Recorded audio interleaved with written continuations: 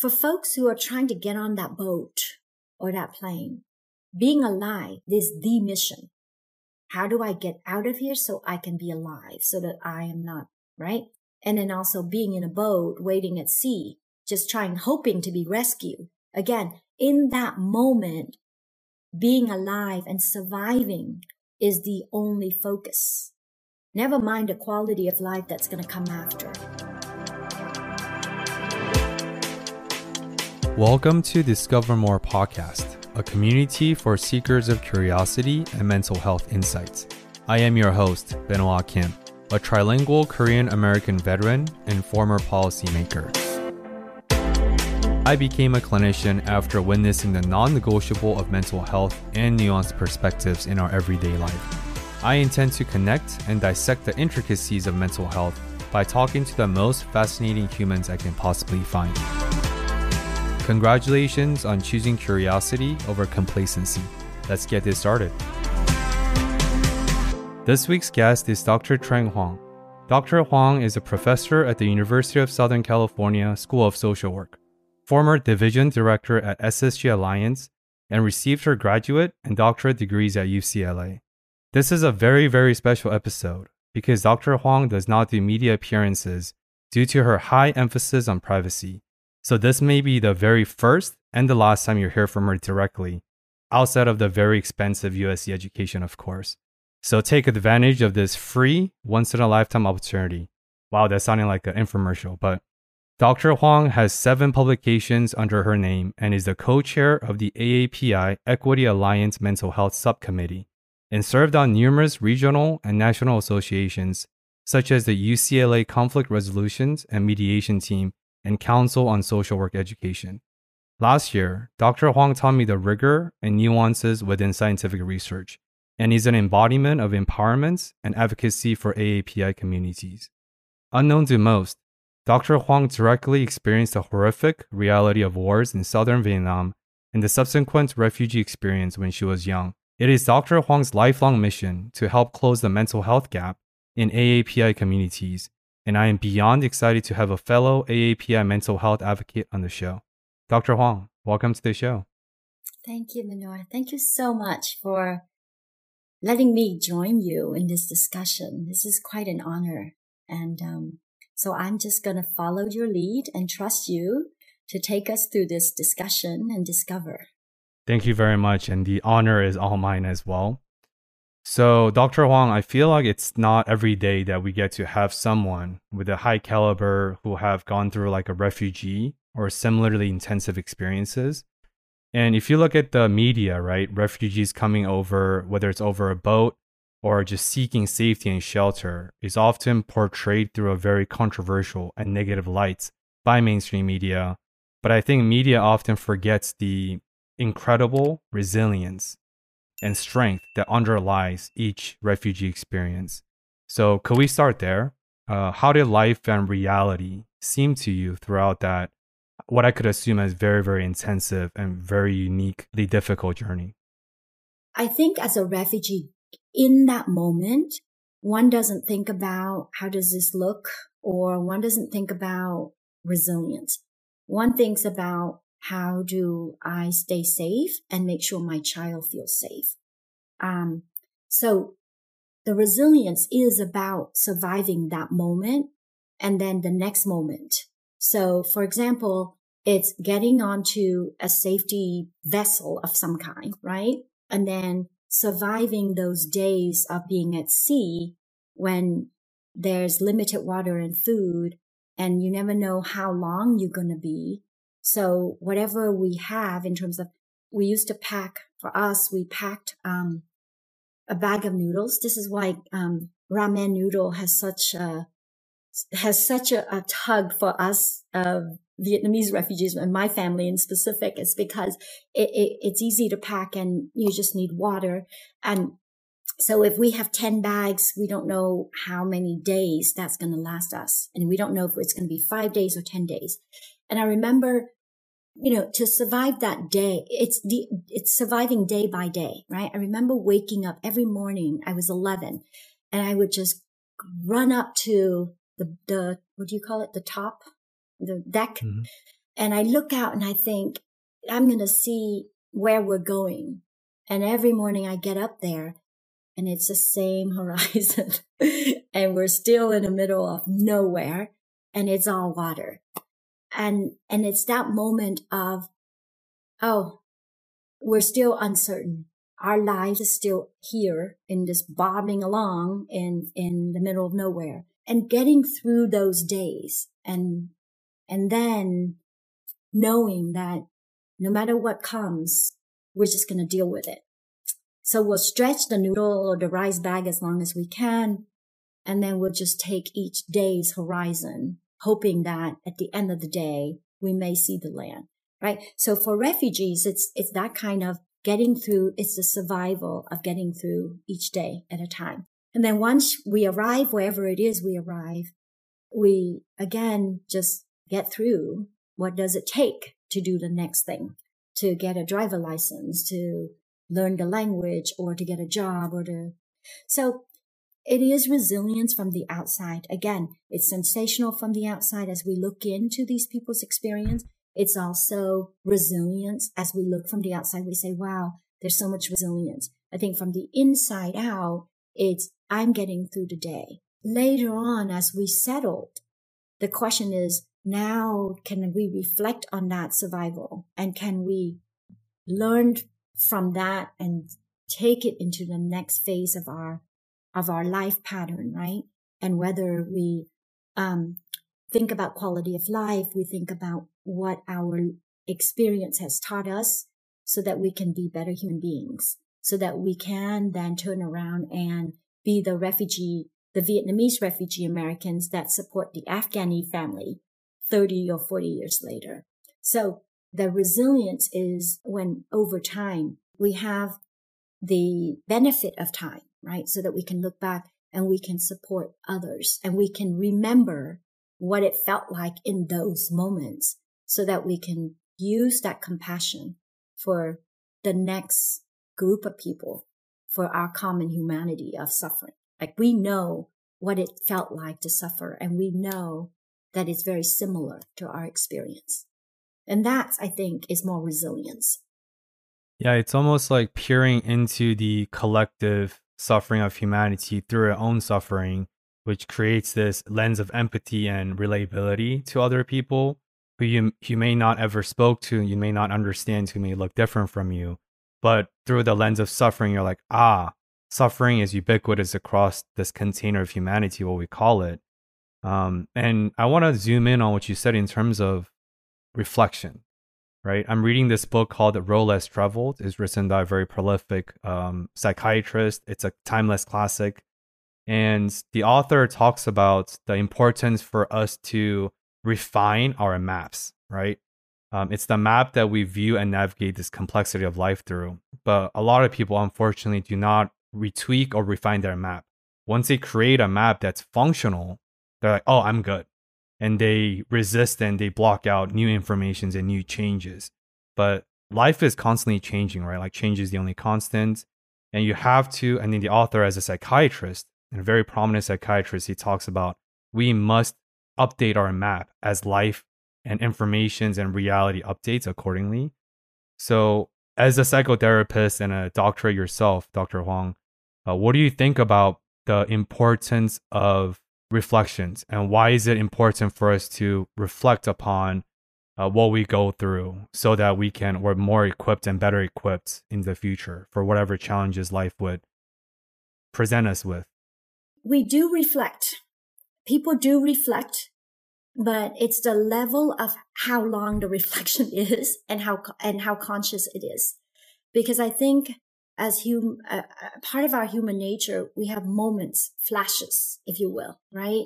Of what I call flashes of brilliance or flashes of moments of insight. And that's, as therapists, we bank on that. We must bank on that. Otherwise, change is not going to happen. And it's our job as therapists to literally find those moments for our clients and say, wait. Let's stay right here where you have this moment of reflection, where you have this moment of insight, and let's dissect this insight and for you to think about what it means for you. So I think we shouldn't shortchange people and say people don't reflect. They do. It's that one moment where they're sitting on the toilet or they're in the shower or they just lay down. But the difference is the denial of that moment of reflection. So it's so painful that sometimes people just lay down, they put their head on their pillow, and then they start the reflection of, wow, today was a hard day, right? That moment, then the thought comes in. And what do people do? It's a hard day. Forget it. I don't want to think about it. Let me scroll on my Instagram, because it's an escape from that moment of it was a hard day. And same thing with the shower. So I'll turn on the music in the shower instead, so that I don't have to think about whatever that my mind is going to remind me. And so remember, reflection is about, and this comes back to memory and our cognitive process, right? Our thought is constantly moving. We know that the brain synapses are going. It's what our brain does with these different thoughts that come in. And it's our connection to memory and association that is part of that reflection. Right now, I'm sitting with you and I see your lovely face. And it's this moment of seeing you as an Asian American. Then it connects to my association of, AAPIs, this is very important, and advocacy. You see? So there's always these connection our brain does within our own life experiences. And that's the reflection. It's all these constant thoughts that is associated with memories, with other experiences. So our people, we all have this capacity for reflection. It's just that what do we decide to do with that moment? We escape from it. We avoid it. We diffuse it with something else. And then in the therapeutic process, we make people sit with us for 50 minutes and undivided attention. And anytime their attention starts to wander off, we pull them back. We go, wait a minute, come back to the room with me. Stay here in this moment of reflection. And I think that's what reflection is. So I'm hopeful because it means that people do reflect on their lives every day in different moments. And it's just a matter of, and that's what mindful living is. It's whatever, if we could just catch these moments of ourselves and say, hey, let me pause here for a minute and notice that I'm joyful right now. And hey, let me sit here and say, wow, I feel really sad and grief and loss and miss my mom. And it's okay. So I think our work as therapists is to teach people the mindfulness. We talk about mindful living, right? So to teach people to notice these moments, to be okay with it, whether it's painful or joyful, and to teach people to take it as it is. I want to focus on what you said, denial of the moment, right? So how can you distinguish for those who, because sometimes escapism is needed, right? When the world is really tough, reality slamming you left and right, and we're not saying escape from the reality, but sometimes it could be serving. At the same time, how would you teach people or tell people, how can we distinguish that, am I escaping from the reality or am I just momentarily shutting my brain off? How would you be able to distinguish the difference? We have so much jargon, right? We call it denial, resistance. So as trained professionals, we oftentimes get caught up in that. Well, sure, we have these big words to describe a very complex phenomenon. But I think on the day-to-day, it comes back down to self-compassion.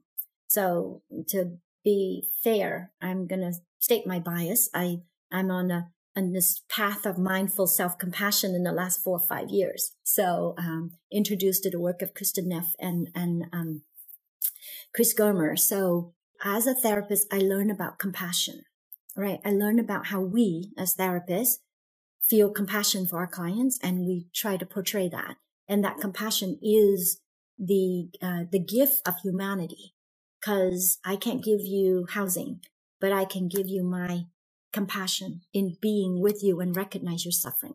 So we're so good at learning that, but we forget that we can give as much as we want of compassion, but people need to learn their own self-compassion. They need to learn to give themselves that. So it's similar to sort of the Christian and the Bible notion of teach people to fish instead of giving them the fish, right? So that's great. That's nice from a therapeutic thing about, oh yes, let's teach people to have insight. But I think the self-compassion is the second level of insight. So I think in therapeutic work, there's two pieces. There's a cognitive piece, teaching people insight, which we're very good at with all of our cognitive behavioral therapy stuff. But I think the second piece of it is teaching people to give self-compassion. People are capable of compassion. Everybody's capable of compassion, because people who are really mean and angry, and whoever that is in your life that you experience as being mean and angry, right? But if they see some suffering somewhere that tugs at their heart, they will feel the compassion, right? So it's our job to pull out that compassion and say, you're capable of that. And now, how about we teach you to give that to yourself? The roundabout way to answer your question is, the self-compassion allow people to sit in that moment of pain. I feel pain right now, and I feel sorry for myself. You know how many people talk about, hey, let me wallow. I'm just wallowing in my loss and grief right now. Don't tell me to feel better, right? And that's it. Yeah. It's that moment where somebody is saying to you, I feel bad, and let me feel bad right now. Don't make me not feel bad. And that is the self-compassion, is soothing and saying, hey, I'm so sorry I feel bad for myself. And we as therapists need to learn to sit with that, because we're too easy to fix people. We want people to feel better quickly. And so we forget, we sometimes bypass that moment of allowing people to really feel angry and hurt and lost and sad and grief. Again, it's like reflection. Remember, so reflection is sort of the cognitive piece, right? This is the affective piece. Remember, people are only capable of small spurts of that. So start small. Even if it's just a quick 5 breaths of feeling sad. So what we do is we teach people to use that breath and say, okay, when you feel something, just do the 3 deep breaths and stay with that and see what it goes. And then if people want to escape it, okay, fine. 3 breaths is all you can handle. And then the 3 breaths become the 5. It becomes 5 minutes. And when people who do meditation or mindfulness work, they know that you sit with your discomfort, right? And so you teach people to sit with the pain 1 breath at a time. So we say, let's breathe through this. Breathe through the loss. Breathe through the pain. Reminds me of like the ethos from James Clear's book, Atomic Habits. Like the whole book is about make 1%, 3% incremental gains. And it's all about progression, not perfection. I think the same philosophy applies here, where you don't have to aim for feeling the best, feeling the highs and peaches and rainbows when you're feeling low. It's like, no. Do 1% of breath work. Do 1% of maybe sulking less, or maybe even being more sulking in that moment if you're not used to being in the feelings or in your body, right? The somatic we talk about. I want to be more concrete for people because I think this is a really, really important topic. So in this world where forgiveness and self-compassion are not rewarded, right? It's about, oh, don't think about it. Just move on. Just think you're through it. But there's a saying that you can't think through overthinking, right? So like, how do you teach someone who don't have the professional training that we do, or who don't have any mindfulness practices that we do, and who want to be more self-compassionate, who want to extend more grace to themselves? How would you show someone how to do it, maybe on an incremental level? Okay, that's a big one, Benoit. I think on the day-to-day, first, again, it's because it starts with noticing right here, right now, what do I feel? Am I angry? Am I hurt? Am I sad? So let's say if I work with a child, right? It's about teaching the child to have a word, to have a name to whatever they experience. And it has to be in their vocabulary. So this is where, again, cultural competence, right? Different languages that we work with. We don't work in English all the time. I work in Vietnamese half the time. So in Vietnamese or in your own language, what is it that's happening right now? And so this is where that mind-body connection comes in too. Sometimes, and I work with, say, folks who are very anxious, they can't tell you the feeling, but they can say, I can't breathe. Or I have this block or I have this tension on my shoulder. Okay, so let's stay there for a minute. There's that tension. Your poor body is hurting. Give it some soothing support. So we start with people naming what it is that they experience. I think naming the experience is a step towards coping with the experience. So we name what's going on for us. Don't even call it feelings, because people shy away from feelings. I don't have words for feelings. Just name what it is that you're experiencing, the pain, the whatever it is in your body or in your head or in your heart. Then from there, then we learn to sit with that and say, how do I soothe my shoulder? I don't have access to a massage right now, but how can I soothe my shoulder right now? I can at least unwind my shoulder. So then we teach people the next step. And this is where it's tailored. This is where the difficulties is. So you ask question about, let's make it concrete. The beauty is in the detail. It's you, Benoit, and you say to me, I have neck pain. Then you and I have to figure out what soothes the neck pain. For me, it's not the same as you. So you have to figure out, what do you want to do with that neck pain? And if you're ready to let go of that neck pain, and that brings us to stage of change, right? And this is one of the hardest thing, I think, for therapists to manage, is for therapists to sit with the discomfort of the client not ready to make the change at the level where the therapist wants. Yeah, it's like because sometimes you have to let the clients go through the breakthrough and let them follow their own timelines, right? Yeah. And so to come back to the concrete, so I know you're like, where are you going with the stage of change? To come back to your concrete question, again, if it's my cousin, right? My cousin has a lot of tension in the neck, but he's not wanting to deal with that because he doesn't want to connect that tension to relationship or whatever it is. So if I'm with my cousin, I can only help him notice that there's tension and figure out, well, does he want to feel less tension? And if he says, yeah, okay, how do I fix my shoulders? Then we can begin to start with the external. So sometimes our therapeutic work, we start from the outside in. A lot of people make the mistake of coming from the inside out. And in order to start from the inside out, you make people go inside and cut deep right away. It's too early. So for us, we start from the outside in. My cousin can figure out some fixes for the shoulders to start with, so that he goes, oh, it's a little bit better. Okay, so it's external, and then he's feeling a little bit better. And then we can then go to the next step of, why do you think you have tension? So remember, first we name the experience. We figure out if we want to do something about the experience. And if we do, then we begin to connect the cause of the experience, and also what are some steps to reduce the discomfort. And then we take the next step, which is, do we want to do a little bit more fixing of the experience? Because sometimes it isn't about fixing the experience, right? Yeah, I feel like that's really important. Yeah, sometimes you can't change their circumstances. Yeah. And then sometimes it's about sitting with them. Folks who are incarcerated. Hey, I'm stuck in here. It sucks.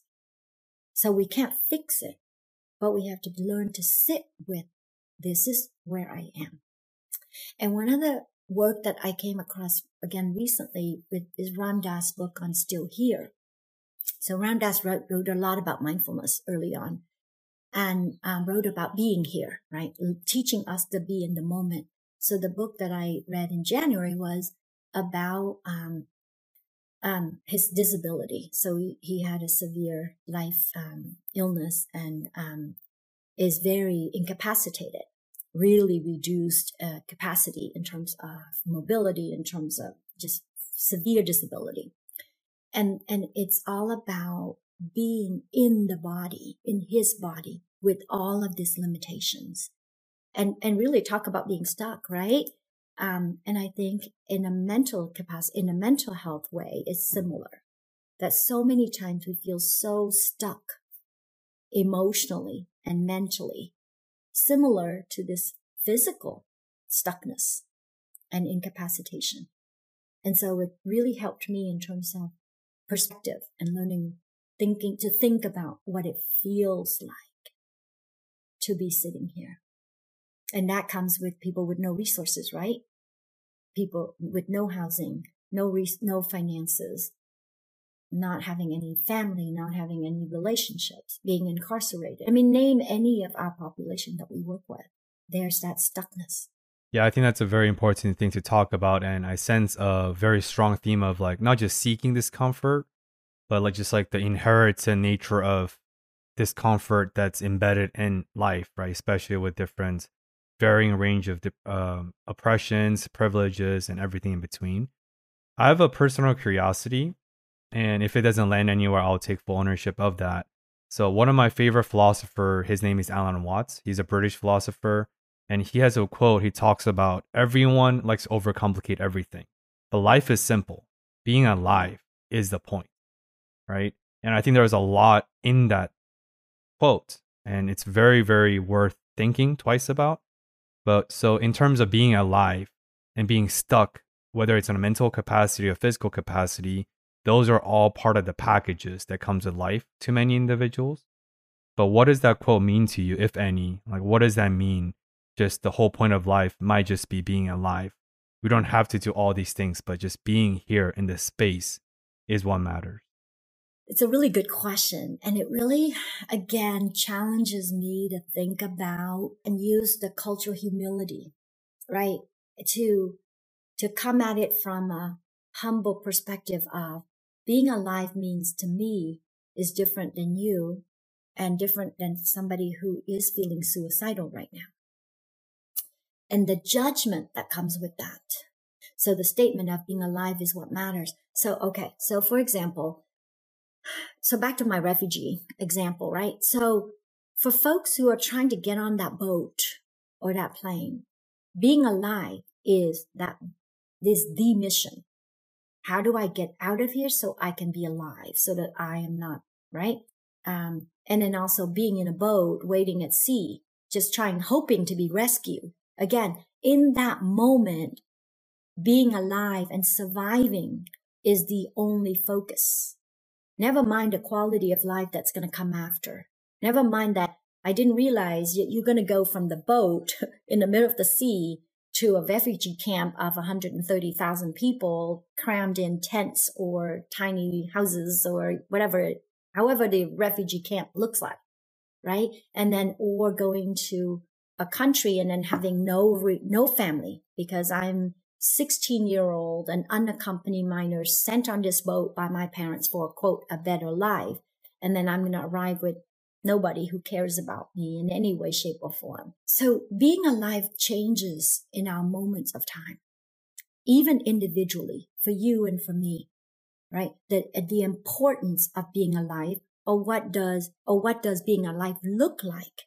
It changes from the moment I was at sea to the moment I'm in a refugee camp to now. Like right now, being alive is great. I want to be alive. I have a great life.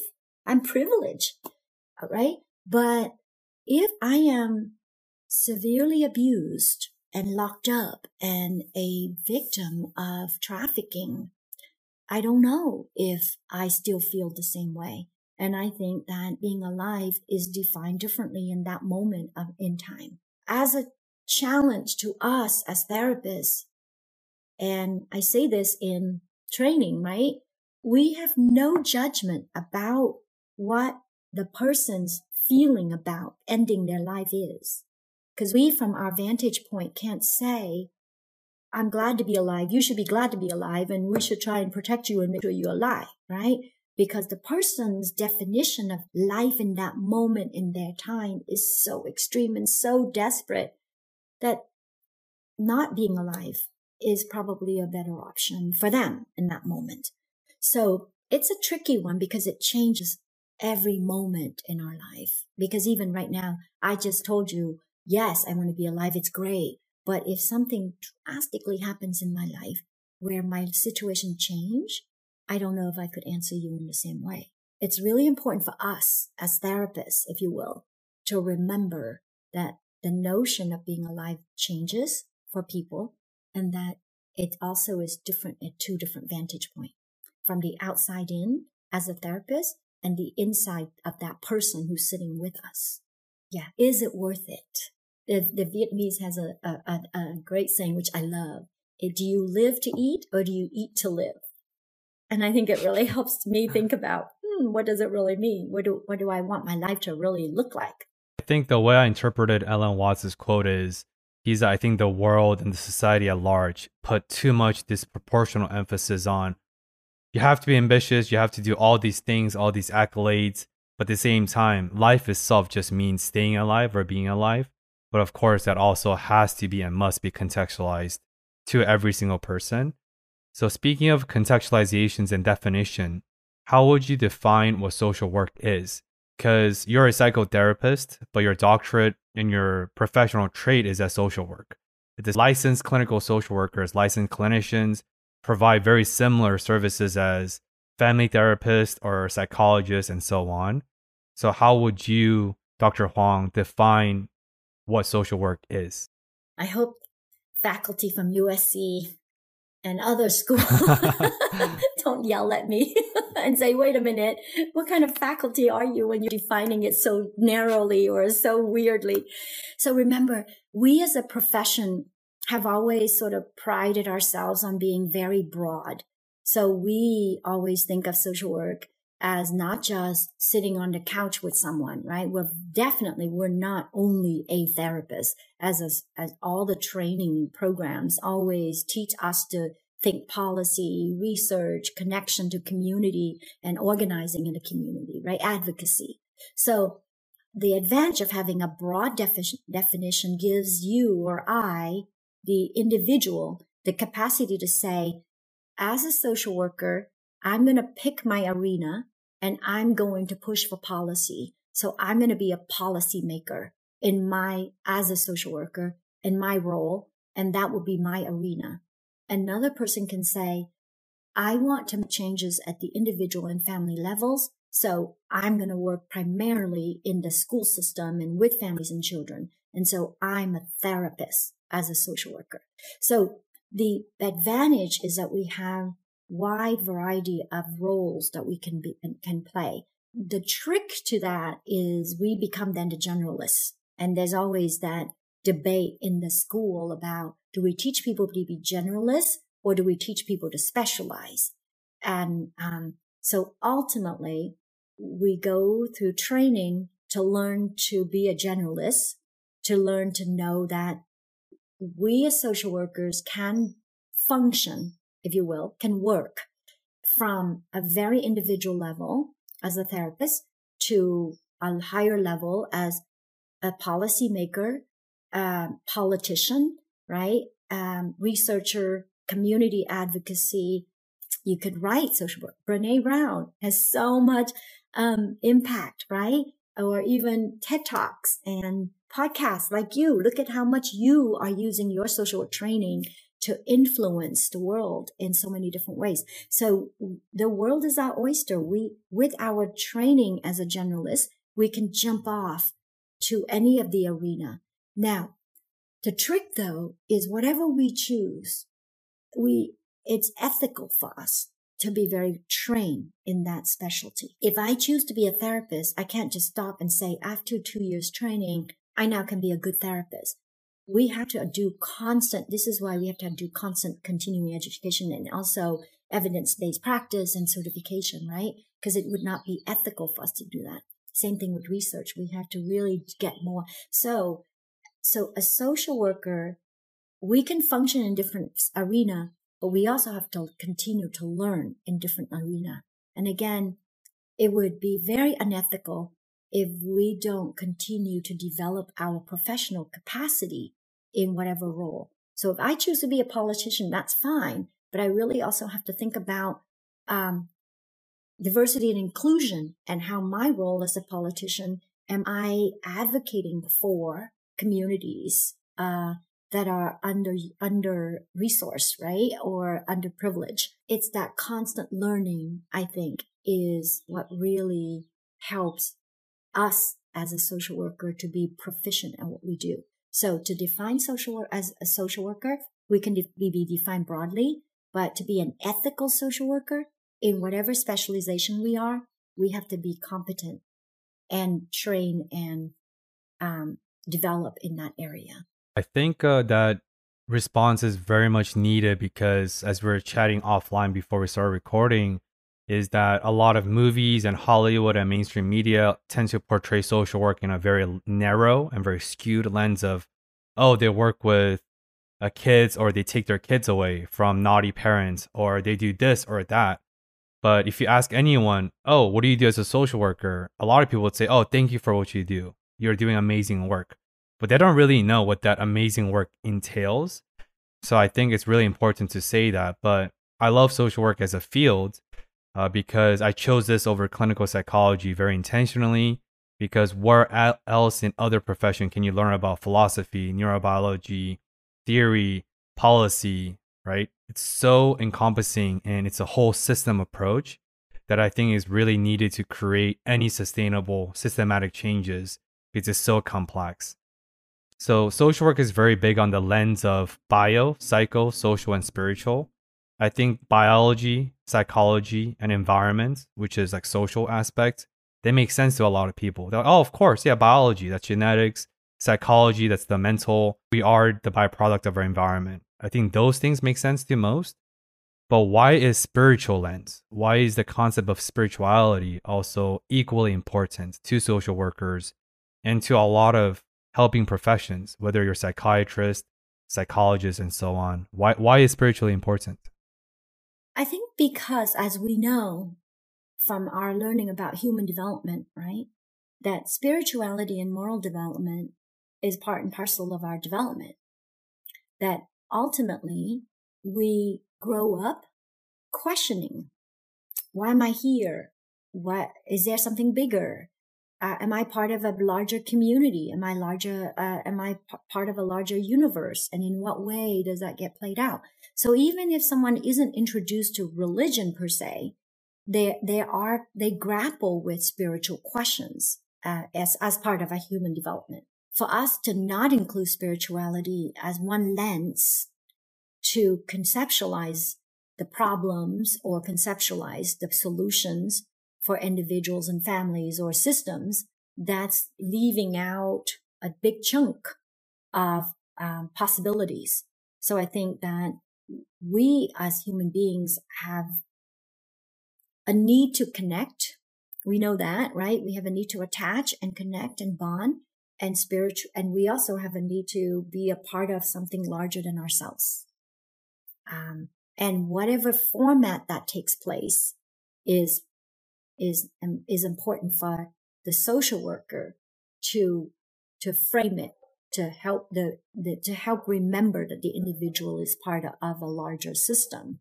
And it's not just a society as a system, it's a spiritual system that the individual is always trying to connect to also.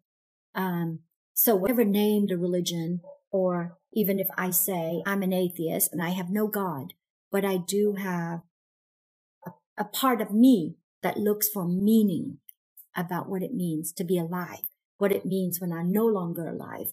Is there consciousness? I don't know. Maybe I'm a materialist and I believe that I don't have consciousness, but it doesn't matter. I'm grappling with those questions. And what does that mean to me when I think about my death, or when I think about my disability, or when I think about my lot in life and my suffering?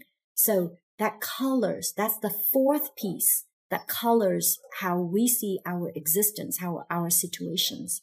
So I think that we have to incorporate that. And not to mention all the religious and all the spiritual conflict we have, right, in the world. And how can we not recognize if we work with people or with groups of people and communities from certain faith or certain belief? How can we not recognize that and the impact it has on the community or on the individual? So I had a conversation with a friend recently and we were talking about like how rare original thoughts are. If you think about the concept of original thoughts, it's really rare. Like a lot of things we talk about, right? Even if we don't go through intentional conversations or planning with someone else, I'm sure another podcast had similar conversations that we're having now, probably years ago or maybe in the future. Likewise, a lot of people might post similar content on social media or whatever platforms without collaborating, but they provide similar insights or content. That's why I subscribe to philosophy of oneness, because I think consciousness is collective. That's why original thoughts are rare. It just gets manifested differently by different times, different context, different culture. So how would you, Dr. Huang, define and how do you view the concept of spirituality? Well, I think it's really beautiful actually to have the diversity. So, and when you talk about the original thought, see, I'm not at all preoccupied with whether something is original. And so this is why, like, oh, I'm stealing people's thoughts. Yeah. Because for me, the originality isn't so much the thought itself. The originality is, again, it's every moment. So in this moment right now between us, there's originality, because this particular thought or discussion about, is there consciousness? Is there oneness? Are we part of something big? Whatever we're deciding between you and I, there's originality between you. It has meaning for you and it has meaning for me. And it has meaning for the third person, whoever happens to be listening to our discussion later on. And if it resonates with them, that becomes the original thought. That becomes our original thought that is shared with this third person, and it resonates for them, and it shapes their thinking in some ways. And that's the beauty of it. And that's why we interact, right? That's why we have conversation, because we're trying to influence each other and other people in that moment of their life. So somebody who's listening to us in July, and then hopefully years from now, somebody's going to listen to us in 2024. And if it resonates with them, how beautiful. You and I, by our effort, we have done something good. We've given somebody an original reflection or insight that's going to be helpful to their life in some small, minuscule way. And for me, that's enough. That's beautiful. That's already my purpose in life. So very humble. In that sense, I'm very humble. It's like every interaction, if I've made an impact in some small way in your life, in my life, anybody else's life, it's good enough for me. Because our lives are a string of these moments. We can't hope for anything further. Again, it's back to your Watson, right? Which is, don't make it so complicated. Yes, there are complicated thoughts and we need complicated research, but ultimately it's the individual impact all the time, because as universal as the world is and as big as it is, we only experience that big, vast university within ourselves. So in that sense, the universe is so vast, but in other sense, it's so big because it's in us. Each of us experience our experience, right? And it becomes humongous for us. If you're suffering, then the whole world is humongous and really big and scary. I do Vipassana meditation, and it comes back to the concept of impermanence and equanimity, right? It's the really two basic concepts of meditation. And it's because the moment change. So therefore, the thought from 2 minutes ago is no longer. And this thought that we have right now is already in the new moment. And it's already a new thought that's being shifted in your brain differently than in my brain. Whatever religion, whatever faith, whatever belief and values people have, it's because it's coming from their oyster shell that they are experiencing the world from that vantage point. It's theirs and theirs alone. And who am I to say it's good or bad? Now, if they go and shoot people, then that becomes, wait a minute, And therefore we can pass judgment because the experience is no longer just them, right? It's their experience now is impacting other people's experiences. And that's not acceptable. Yeah. That's when the individual experience violates the collective harmony, like the equanimity, this peace that we all strive to achieve. Right. And that's when we need to have social control and social sanction because we value the individual and we value the values or the beliefs or feelings you have, but that doesn't mean that it can hurt others. So I want to share another quote with you on this train and to see what your thoughts on this quote. You talked about moment to moment changes, and this original moment shifts based on now, present, future, right? Because life is very non-linear that way. One of my favorite quotes by Dr. Jordan B. Peterson, a very famous clinical psychologist, he talks about is life is comprised of what repeats. So get those repeated things right. And I think that quote embodies the moments that we're speaking about, or our ability to focus on mundane tasks, to do the small things right, because that small things will over time compound into something big that could be beautiful or detrimental. Do you have any thoughts on why is it important to get the repeated things right, to live moment by moment, because life is what repeats? It is really repeat. People forget how automatically repeating they are. 6 o'clock, alarm goes, wake up, open eyes, get out of bed, go make coffee, right? So it's these repeats every week, every day. Sometimes it helps to bring people back to the mundane because then it reminds people that no matter how overwhelming feelings you have, you're still doing the mundane. You still wake up in the morning, sad or happy. You still wake up and open your eyes and go, here I am. So sometimes it's bringing people back to these small moments of their lives is a way to ground people. So I think of it as grounding. So, in therapy, we have the grounding technique. We teach people, look around the room. What do you see? What do you hear? Because it's a way to bring people back to the moment, right? The mindfulness moment. And so same thing with the mundane, the routine, the repeat of everyday repeat. And so when we work with grief, sometimes it's the structure gives people a way to move through the grief. We call it moving through the grief, not, over or get over. I hate that term. Get over it, right? It's really, life is always about moving through something, whether it's feelings or situation. You're just plodding through despite whatever comes around you. So, years ago, I read the book called, Chop Wood, Carry Water, and there's lots of other iterations since then, but it is about the laundry. I got to do the laundry. I got to do the dishes. I have to make my food, whatever the food is, or buy my food, or whatever, however way I get my food. And it's reminding people you have certain things you do for yourself to live. You drink water, you eat food, you do things. And if you could just do one thing, and in that moment, just focusing that moment. And over time, people begin to find comfort in those activities. So first we teach people, well, let's just keep the structure going. So a while ago, I worked with somebody who just lost their mother during the pandemic.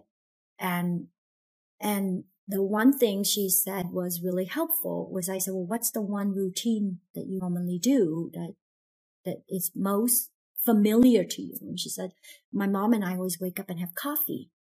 I said, okay, so can you do that every day? Just keep that one thing every day. Just have your coffee. And if you want, you can have 2 cups. You can just leave a cup for your mom if you like, because again, that's your routine. And she said that was the most helpful thing to get her out of bed, to get her up in the morning is, I'm going to get up and do my thing. And it's the routine. So we teach people to do the most fundamental routine that they are okay with. And then we teach them to be in that moment of that routine and to be okay with themselves in that moment. So Rumi, there's this nice little quote from Rumi, and later on I want to end with the poem from Rumi, the Persian philosopher. Close your eyes, fall in love, and stay there. So it's teaching people to be here, to just stay here in a moment. And if you want to fall in love with yourself, great. If not, that's okay too. But it's about teaching people to come back to something they do for themselves, something they do that they can find joy in. And then from there, then they can move to the next. So life is about moment to moment. And it's amazing the action. So this is where it's the other way around, right? We use action, behavior to help people connect to insight, the cognitive piece, and then the affective piece, the feeling, right? So first you do what you do. You do what you do for yourself. You love what you do for yourself. And then you have the insight. It's okay. I will continue to do what I do for myself. And then over time, it's like, oh, I still get up in the morning if I feel angry or sad, but I'm doing the same thing I'm doing. I have my coffee. It's like the ultimate grounding mechanism. Mm-hmm. It's the one thing or two things that they do every day. What is it that you do? And then what is it that you do that gives you joy, or at least you feel like you're doing something for yourself?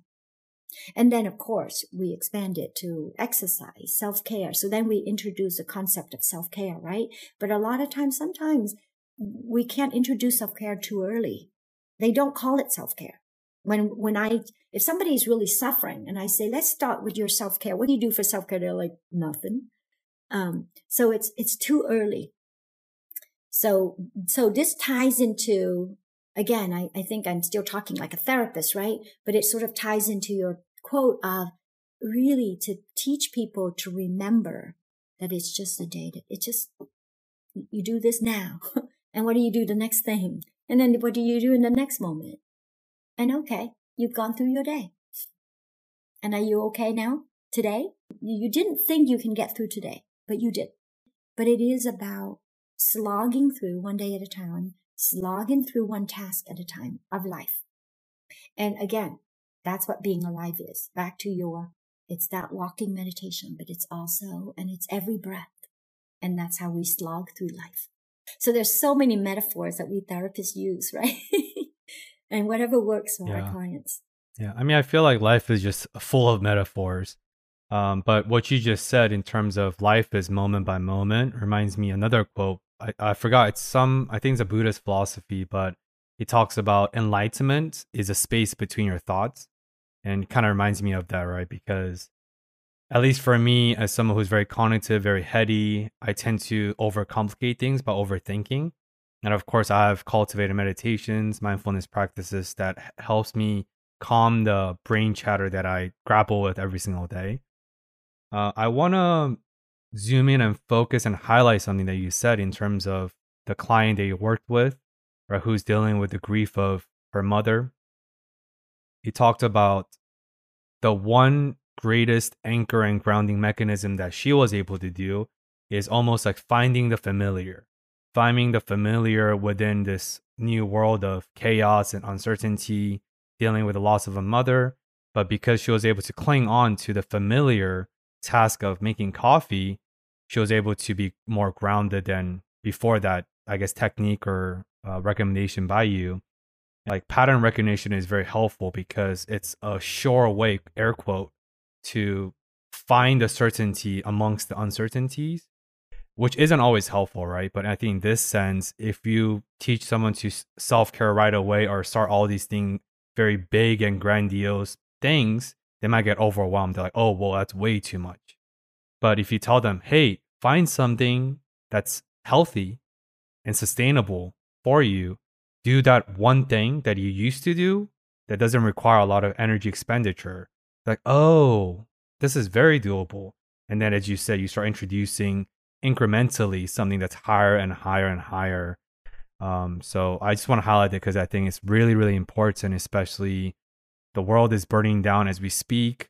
The American political landscape is beyond screwed.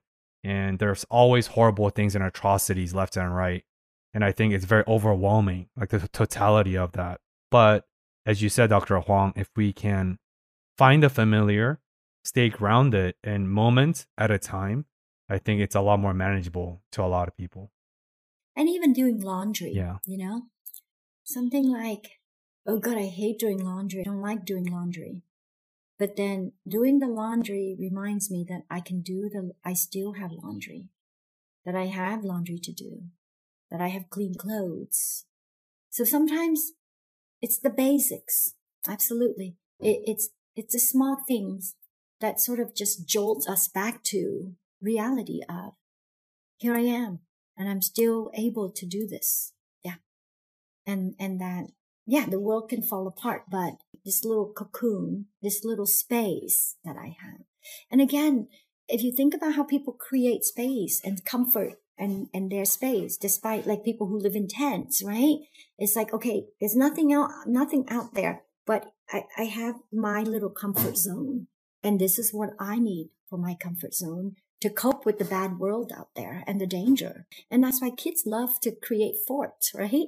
Little zone of certainty, if you will, emotional certainty. So even politically, we feel very scared politically right now of all of these factors outside, but we each hold on to certain candidates or certain politicians or certain policy that we kind of feel like, okay, like I still hold on to things like, oh, we're still doing electric vehicle. Okay, that's good. That's one step better than other steps backwards. So it's whatever people need to anchor, I think, if you will, right? I think we all need an anchor. And I think we forget to help people find that anchor for themselves. And a safe anchor, if you will. Not a bad, anchor, but a healthy, safe anchor. And that's the grounding, and then they can expand. Then they can actually begin to swim a little bit more because they're safer. Yeah, I want to stay on the train of anchors, right? And I guess allowing people to whether feel or to do what else. We've been talking about emotional and grounding anchors, right? To help us grapple with the complexity of emotions and just life and how chaotic or uncontrollable life can be.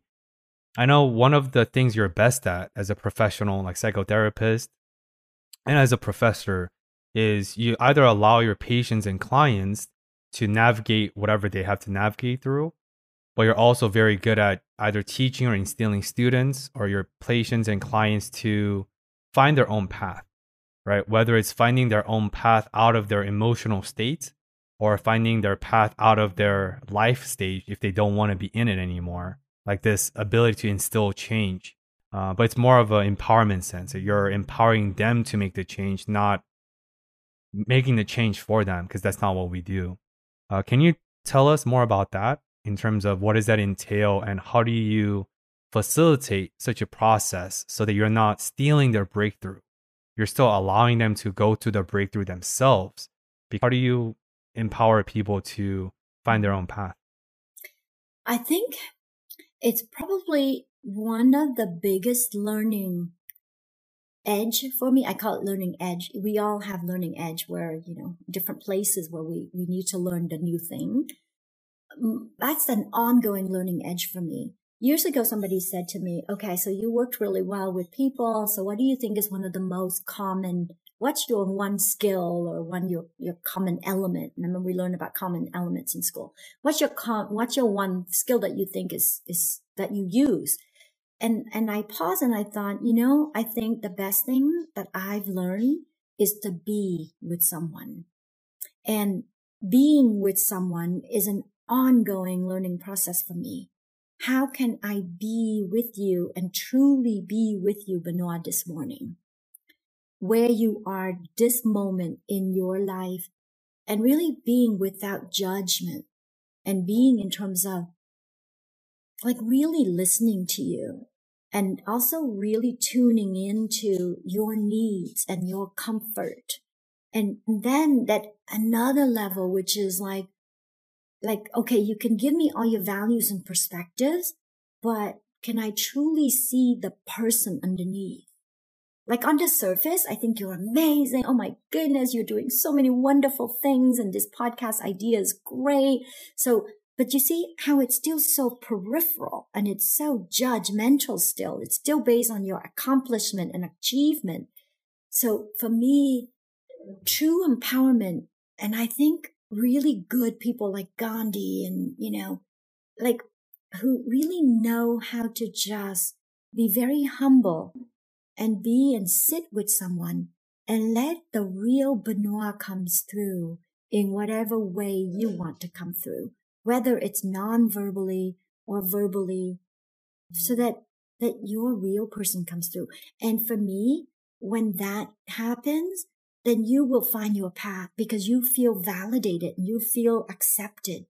But it takes a whole lot of being with you that for you to really truly feel that. With all the peripheral stuff. So sometimes verbal conversation takes away from being with someone. So I think sometimes it's really important to be quiet and silent with someone. So pauses, I think, is really good. I think I really like just pauses. So I think true empowerment is to really recognizing the person underneath, without the accomplishments, without all of the to-dos. And that goes with clients as well. So that folks truly feel like, hey, I don't have a house and I have mental illness, or I have been using for a long time and I'm not making sense with you, but it's okay. You're okay with that.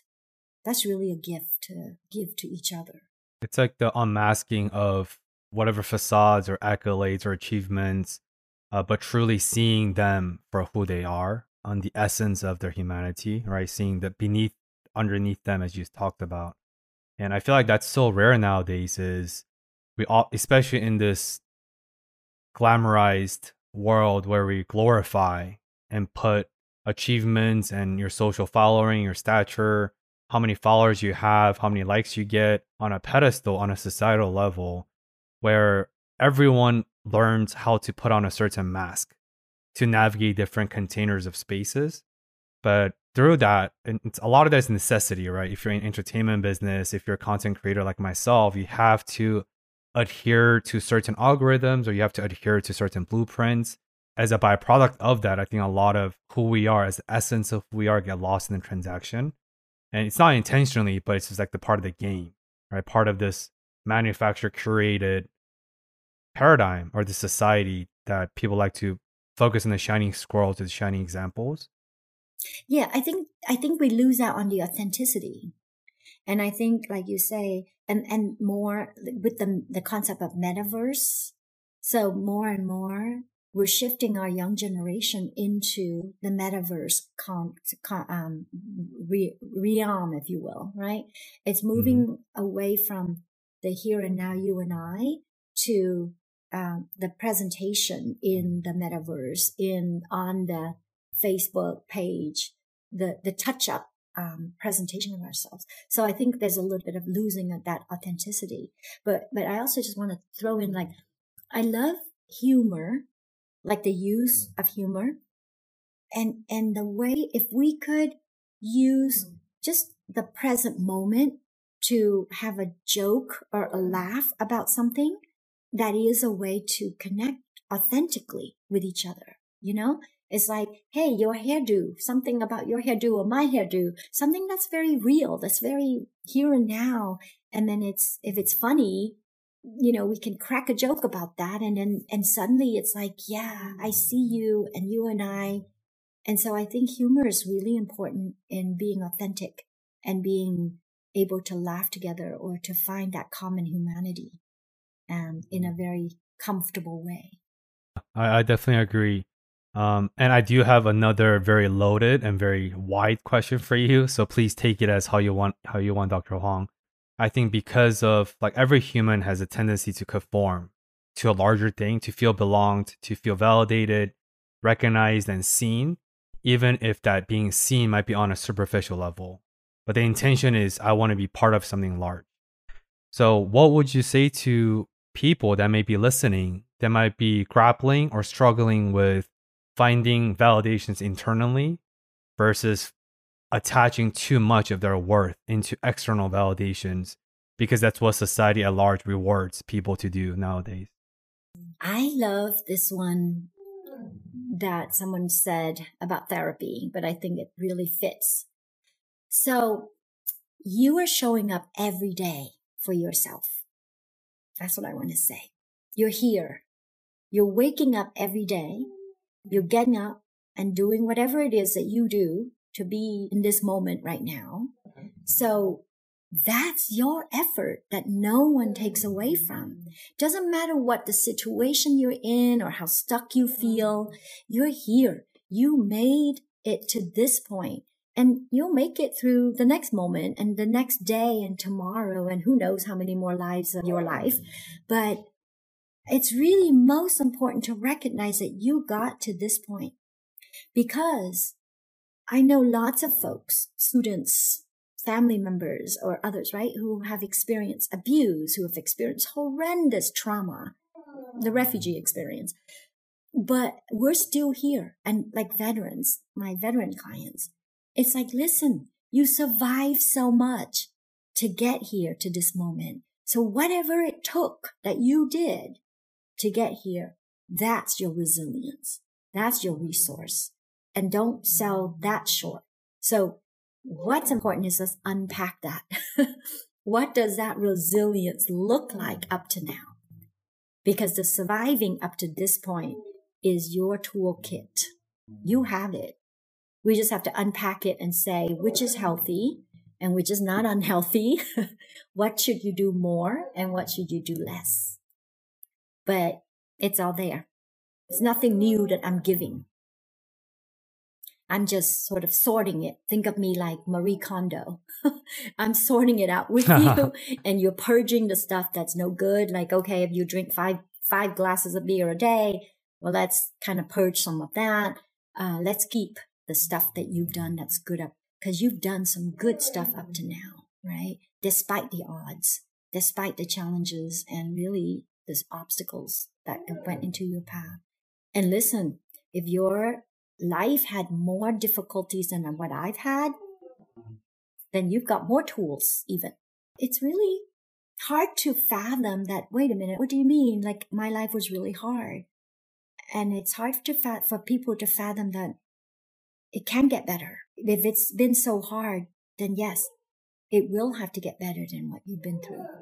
Yeah, I think I want to highlight that and then put that on a very large messaging board, because I think for people who are going through this all-consuming, this entirety of darkness, because I've been through major depression myself. I've been to a lot of low and dark seasonality of life, but it's a season, right? After the rain comes a light.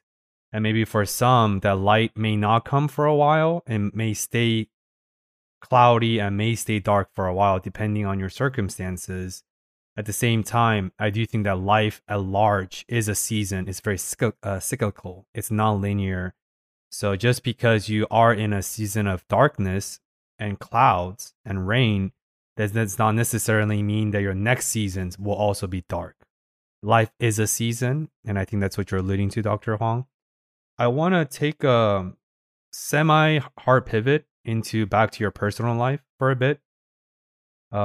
Because you talked about surviving the moment. You talked about every individual, no matter on the scale and the spectrums of privileges or oppression, even the most privileged person from the outside, they go through a lot of hardships and a lot of barriers and a lot of challenges.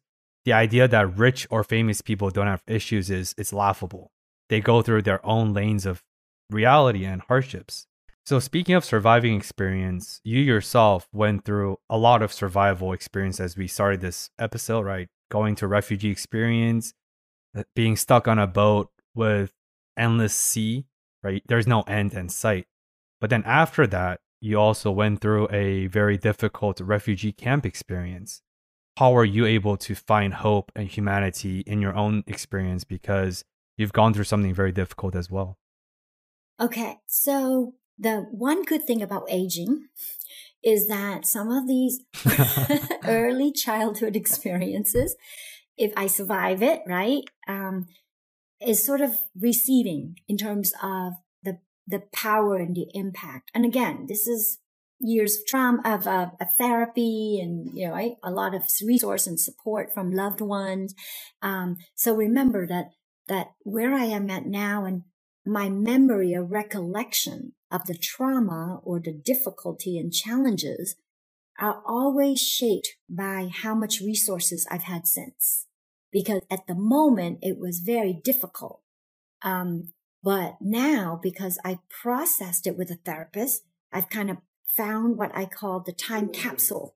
So one of the concepts that one of my clients love is the concept of the time capsule. I kind of have time capsule for different experiences in my life, right? And say, okay, I process it. Here's where I want to put it. So that's one of the, I guess, tool that I use. If you ask about strategies, right, is, like I said, name the experience, name the impact. How does it affect me? And then what do I do with it? Sometimes if it's in the past, I put it in the time capsule. So I find that if I put it into context, again, it's when we process negative experiences, we put it in context and say, okay, when I was 8, there was a major upheaval in my family, and my mother was taken from us, and I felt kind of headless, if you will, right? Because my father was in the army, so he was always stationed. My father was constantly in battle, one battle, because this is early 70s, late 60s to early 70s in Vietnam. So within that context, it was scary and difficult and fearful and frightening. And then now, as I process it, it's like, who were there for me? How did I deal with that? And yes, it was traumatic, but we survived it as a family. She was returned back to us after. I'm going to tell this story. And some of my siblings may go, "What? Why did you say that?" But we didn't have money, right? So we shop at thrift shop. So I found this wonderful pairs of so warm, because for us, even in October, it was cold because we came from the tropics, right? So in California, it was cold. So we bought a pair of slippers that I thought, oh, it's so wonderful. It's so fuzzy and warm inside, right? And it's kind of regular shoes outside, like. So I was so happy. They were like 50 cents maybe.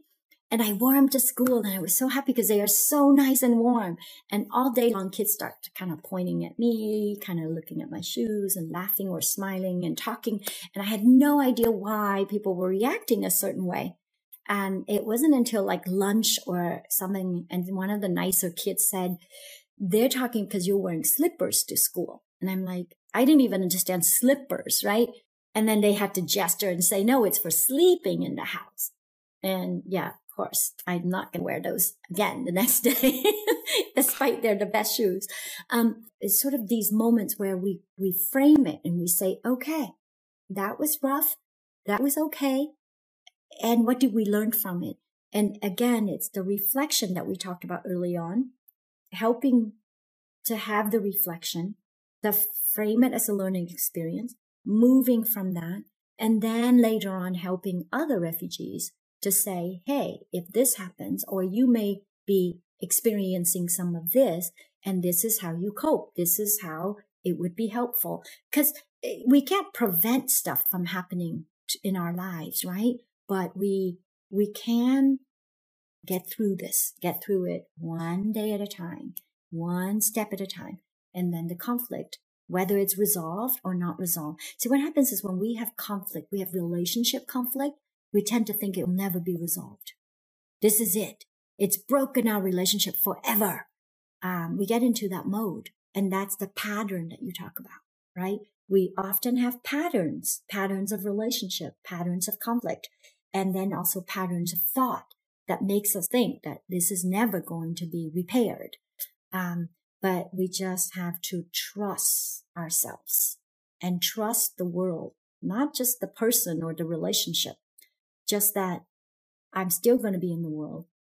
The conflict may or may not resolve itself. I'm still going to get up. I'm going to get over my COVID. And then we see what we see. It's the uncertainty, the fear is what trips people up. So we have to recognize that fear when we teach people to breathe through it, because it's really coping with that overwhelming fear. I do want to zoom in and highlight something that's really important. Is it's a little bit related to CBT, cognitive behavior therapy concept, but it's the concept that we're not our thoughts and our thoughts aren't us.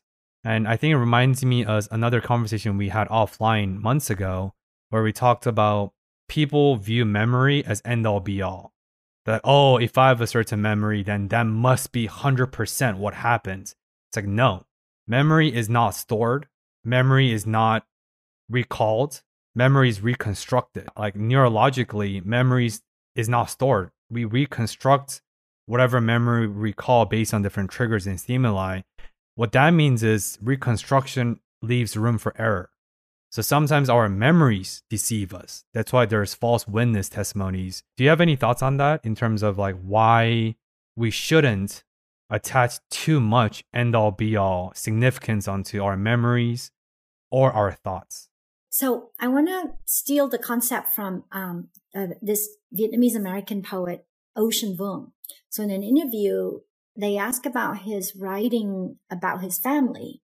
And he said, well, I use my family members like holograms. And I really love that concept. For the Trekkies, it's very familiar, right? And I used it with a client who lost his mom recently, and he loved it because he was questioning himself. He says, is it weird that I think I hear my mom, right? And when I say hologram, he goes, I love it. And so it's okay. It's okay for me to hear my mom.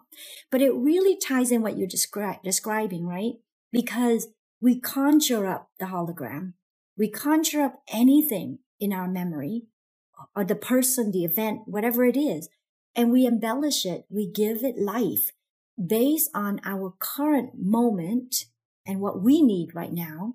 And then and we reconstruct with some of the pieces and fragments that our brain we pulled out from the bank.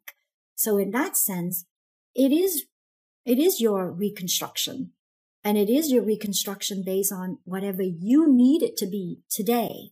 So whether it's negative or positive, traumatic or good, it is what your brain or you emotionally is needing it to be.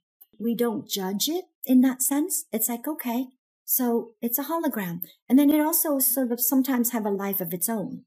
That's why I like it, because it's also like it may start to shift and move and to make decisions in the here and now, in today. That wasn't the same as before. It's like a whole new story by itself. And in narrative therapy, right? That's the whole idea.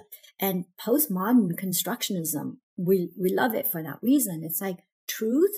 Whose truth? Your view or my view?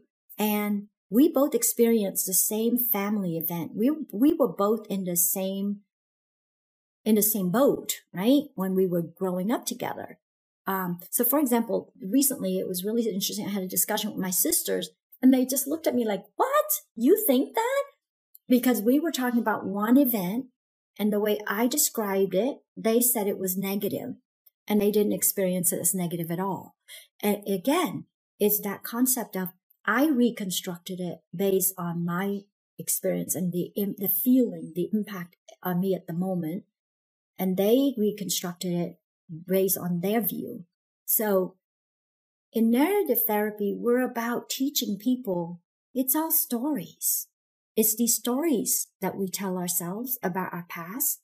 It's stories we tell ourselves about the future. And that's why we have these catastrophic thought.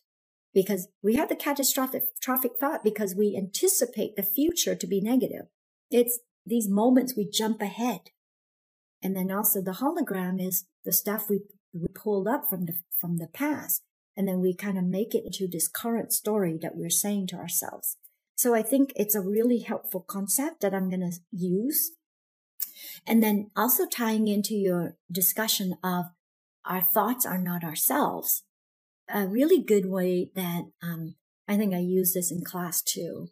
I say, okay, so you're sitting here, and in my meditation practice, we call it the monkey thoughts, right? Because your thoughts jump around a lot. But a really good way for people to let go of the thoughts is like, okay, you're sitting here, you're going, I have to go to the bathroom. I'm hungry. I wonder when we're going to start having lunch. I'm sitting here going, I wonder what we're going to have for lunch. I wonder if the dog is going to start whining again. You see how it's so constant? And who cares about those thoughts? Do you really care? Are you attached to those? And so people tend to really like that going, oh yeah, true. So like if they can let go of some of these more mundane thoughts, then they can begin to say, oh, I guess I don't have to get attached to these thoughts about myself either. Because we have these negative thoughts about ourselves, about our identity. I'm so stupid. I'm no good. I'm never going to be as good as my mom. I'm never going to be as good as my family. These notions we have, right? Again, it's always starting with the mundane, the stuff that people are familiar with. Teach them to let that go. Yeah. I feel like surrendering and detachment and the impermanence of thoughts and giving control over our desire to have everything planned out, right? That's really hard nowadays because, like I said, the world is gradually more filled with uncertainties, filled with fear. Mainstream media doesn't help with that either. So I feel like it's human nature for a lot of us to focus like a focal point, get hyper fixated on that focal point and just like, oh, I need to control this domain. Because if I can't, that really means I'm worthless or the world is screwed or whatever, right? But I think in that fixation, we tend to miss out on a lot of other things. Because I think it's like equilibrium. It's hard to explain, but by opening up, by letting go, you're actually allowing more good things to happen. And it's not always linear. It's not always guaranteed. But how can you introduce new things into your life when you don't create space? And I think space is only created when you let go. But that's really hard. So what would you say on that note? Because surrender is a big topic and a shining theme throughout these conversations. What are some high-level things that people can do to start on a simple level, as you said, eventually get to where they want to be? I like your concept of making room. You can't get a new sofa if you haven't gotten rid of your old sofa. So first and foremost, to decide what to get rid of. And if it's negative ideas, negative self-concept, negative thoughts that I don't want. Because part of the reason that it's so hard for change, for people to move to positive change, is they're not sure what they want to, they really aren't sure what they don't want. And therefore, when people can say to you, I want a new job, I want a new blah, blah, blah, right? But they can't tell you, I don't want this or this. And it comes back to attachment. Even though something is negative, I'm holding on to it. I hate my job, but I'm holding on to my job. Well, first make a list of what it is that you'd like to let go.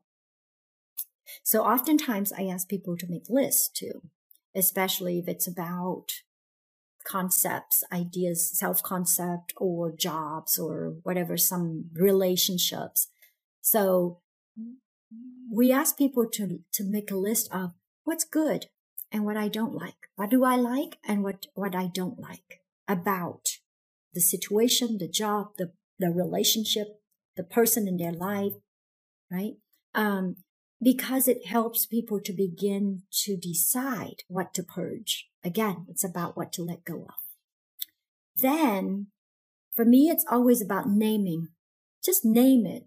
So when we say name it, then we have less judgment. If we just name what it is that we don't want, then we haven't gotten to feelings and we don't get very complicated. So making lists is naming, right? Just naming these things. No judgment yet. Once it's listed and named, then we can begin to say, no judgment, just how much do I really like it or not like it? And so numbers is quite easy for people. Gauging, scaling from 1 to 10, people can easily give a number for us. And they can do it quite fast, right? Before they sanction and hold off to themselves. And then they can always change a number. And again, it's the changing of the week. So week by week, people may say, last week I wanted to get rid of that sofa. I was at level 7. But this week, actually looking at it, I'm now moving to 4. In which case we say that's okay. And this is why we take time to decide. Anything we want to get rid of, I think I'm very suspect when someone say, I did it. I got rid of, my relationship. I want to make a decision like that, because any decision making is very difficult, because it's always there's always attachment to one side or the other. So if it's a message to give to listeners, then time. I think give yourself time. It's okay to take time, because then the decision is more thoughtful, and the decision is more likely to be responding to really what you want. If I quit smoking, okay, then what would I do with those smoke breaks? What do I do with my hands? What do I do with whatever? So really sit with that emptiness where that other thing used to be. We replace something in our life with something else. It's very rare that someone completely purge everything in their house and not bring new things in, like you say. Same thing with experiences, same thing with self-concept. We replace a notion about ourselves with something else. The empowerment piece is we get to decide what goes there. It's a conscious decision. It's not a habit, or it's a new habit, but at least it's a habit you choose. And then again, if you replace something negative with something healthy, like if you replace smoking with exercise, then great. That's a service for your body. But sometimes you replace smoking with candy. Yeah, this is such an important thing, because I know you talked about the notion of naming something, like naming the experience throughout. And this is also a full circle where we started the episode with self-compassion, self-grace, into, as you said, you talked about Dr. Huang. If someone listening is struggling with attaching too much emphasis on their thoughts or their emotions of the time, of the moment, then give yourself some grace, give yourself some time to heal through that process, since everyone does have different timeline. But it's also like the idea that if you don't know what it is that you want to get rid of, how can you get rid of that?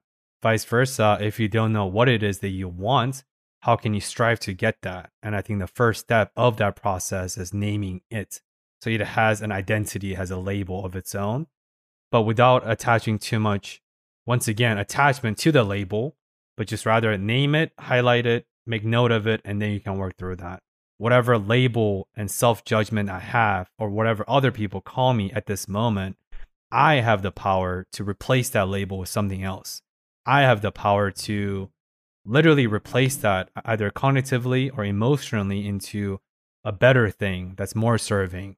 And even going from smoking to candy, you're like picking the devil, right? Picking what's worse, similar to how we choose our president nowadays, picking the least shitty option, excuse my French. But at the same time, there's still power there. Is I'm making the decision to choose candy over smoke rather than reacting to my smoking habits that I thought, oh, I could never quit smoking because it's too addicting. It's like, no, you can always make a decision. No matter the circumstances, no matter your position in life, you always have a say in a decision that you make. So I just want to highlight that because I think that's so important. And a lot of people forget how much power they truly have. Mm-hmm. Yeah. Oh, yeah.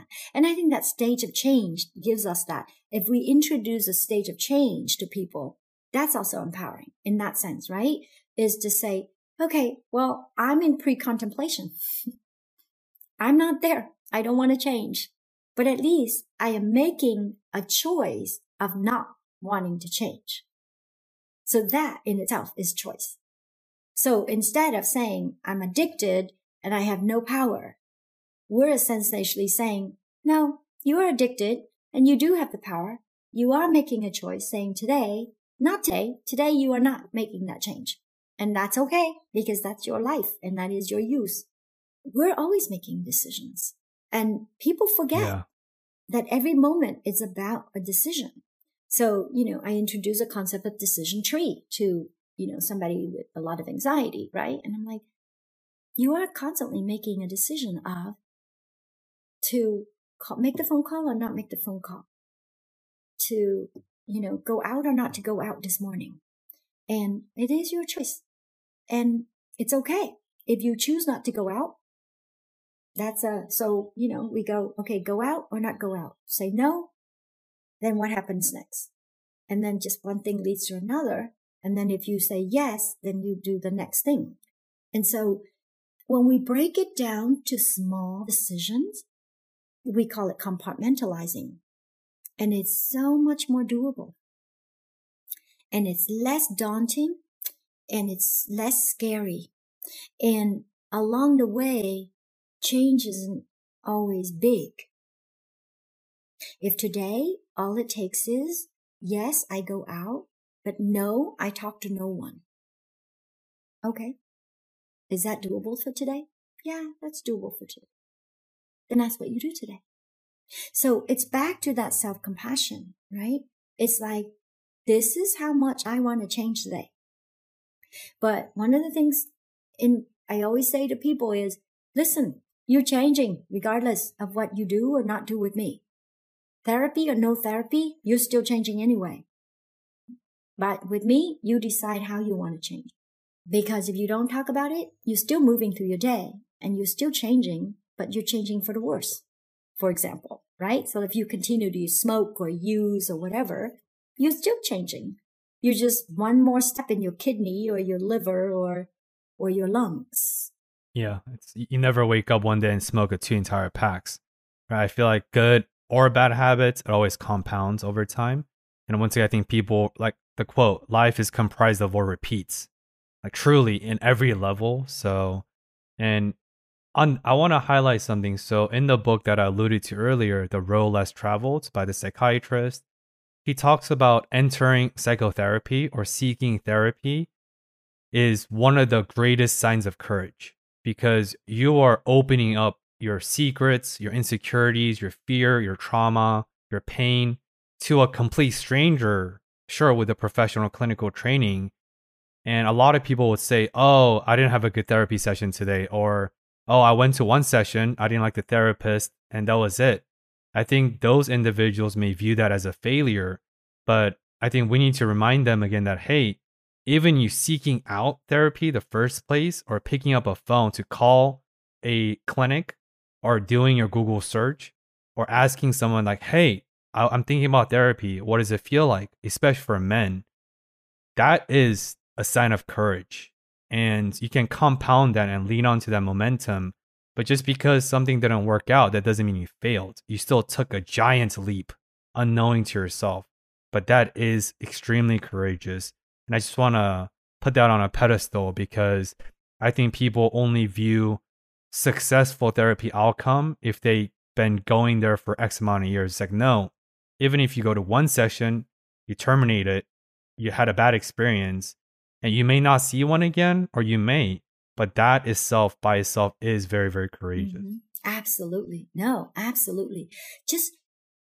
I think it's that, again, back to the stages, right? It's like, by making the phone call or considering making the phone call, the person is saying, wait a minute, maybe this situation isn't so good. Maybe I need to change something about my situation. So already there's insight. Already there's recognition of what I don't want, or what I want, or what I don't like right now in my situation. So now the next step is somebody whom I'm going to call is going to help me figure that out. So already there's insight about something that needs to be changed. And then if they do see somebody for that one session, even if they don't come back, hopefully somewhere in that session, the person says to the therapist, good or bad, right? This is how I feel, and this is what I don't want. To verbalize, to articulate it. So it's out there. Again, it's already on the table. It's in basket. Now, they can take the basket home and just put it in a corner somewhere. But hopefully, even if it didn't work out with the therapy, who knows? 6 months from now, They may pull that basket back out and say, oh yeah, I remember I didn't like my situation and I kind of talked about that. Maybe I want to look at it again. So absolutely, even if the one session, it's already on the table. And hopefully somewhere along the line, the individual may pull that back out and say, yeah, maybe I'll look at it again and I'll throw some stuff out so that I could make room for a little bit more self-love, a little bit more self-acceptance.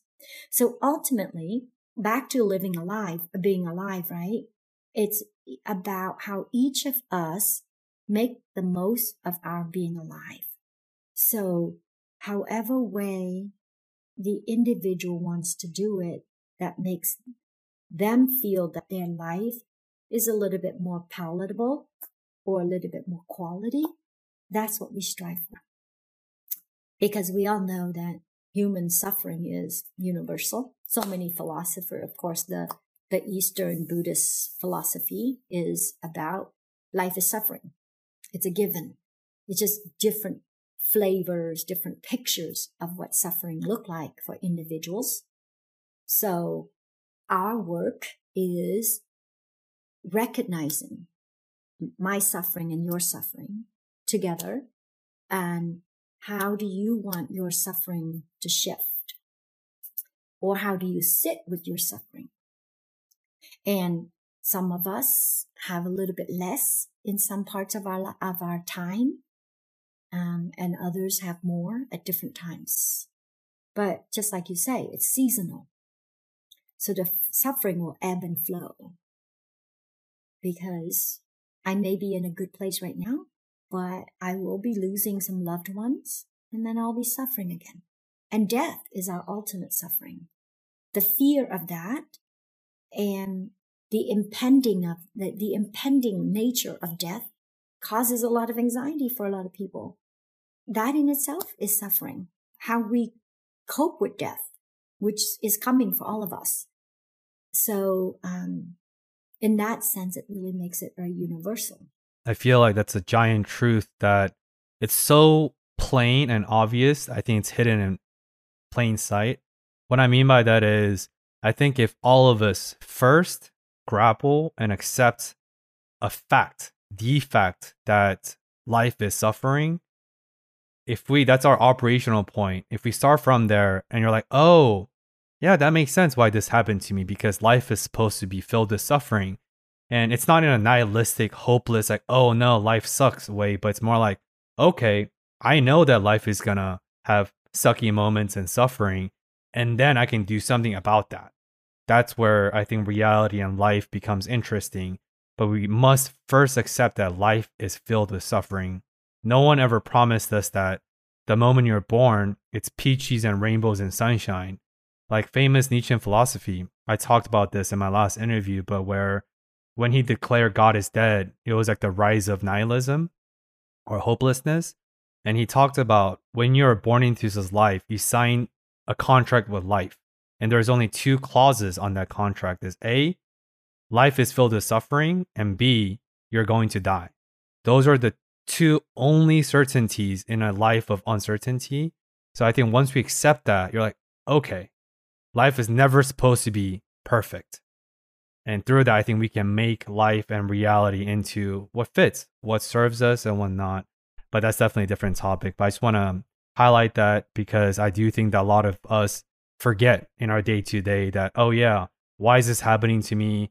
It must be me. I suck as a person. God hates me. It's like, no, life is supposed to have shitty moments and suffering. That's what life is. But we can do something about it always. And I feel like that's definitely a mic drop moment from you. And once it's a full circle, right? A lot of the underlying themes of our conversation is, here is life, but here's what we can do about life through compassion, through forgiveness, through grace, through self-compassion, most importantly. So as we are approaching the end of the interview, Dr. Huang, I want to hit you with the signature Discover More podcast questions. As you may know, it's twofold. So the first one is, what is a area or topic or domain in your life you want to discover more about, be more curious about after this insightful conversation with you? And the second thing is, what would you like to encourage and challenge our listeners who are beholders of curiosity to discover more something about after listening to this very important topic that we discussed? Yeah, I'm at a very good junction, I think, in my life, and I feel very privileged and blessed. Is that I'm making this career change, but also I have support of family, like my spouse, my children, my brothers and sisters, and I have great resources and support. So I feel very blessed, and my learning edge now is to really just to learn to be with people more in a more humble and accepting way, to just really learn to be.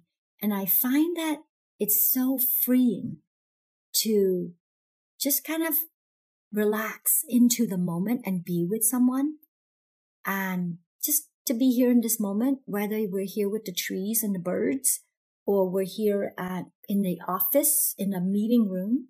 Even that, I'm trying to figure out how to sort of be in that moment and have that connection. And the human connection, because I feel like now I have the luxury, of just to begin to see people for who they are. So in that sense, I think that's my learning edge, is to really learn to relax into it with people. And I think it would be really, I think it would be very good for me as a person, as a human being. And then for listeners, I'm back to more self-compassion for each person. So if I could wish anything for each person, I wish each of you to have a bit more self-compassion for yourself. And I want to share with you this lovely poem that from Rumi, called The Guest House. The Guest House. This being human is a guest house. Every morning a new arrival. A joy, a depression, a meanness, some momentary awareness comes as an unexpected visitor. Welcome and entertain them all, even if they're a crowd of sorrows who violently sweep your house empty of its furniture. Still, treat each guest honorably. He may be clearing you out for some new delight.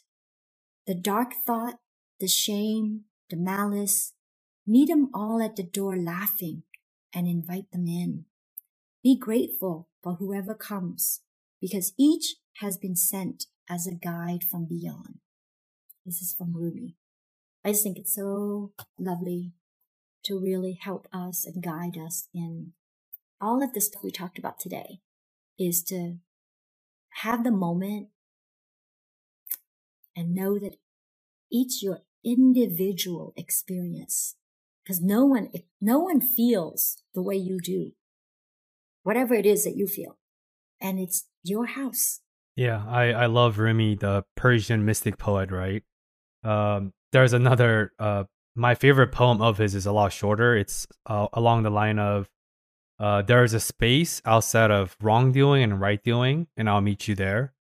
And I feel like that's very thematic with what we talked about: compassion for others, compassion for ourselves.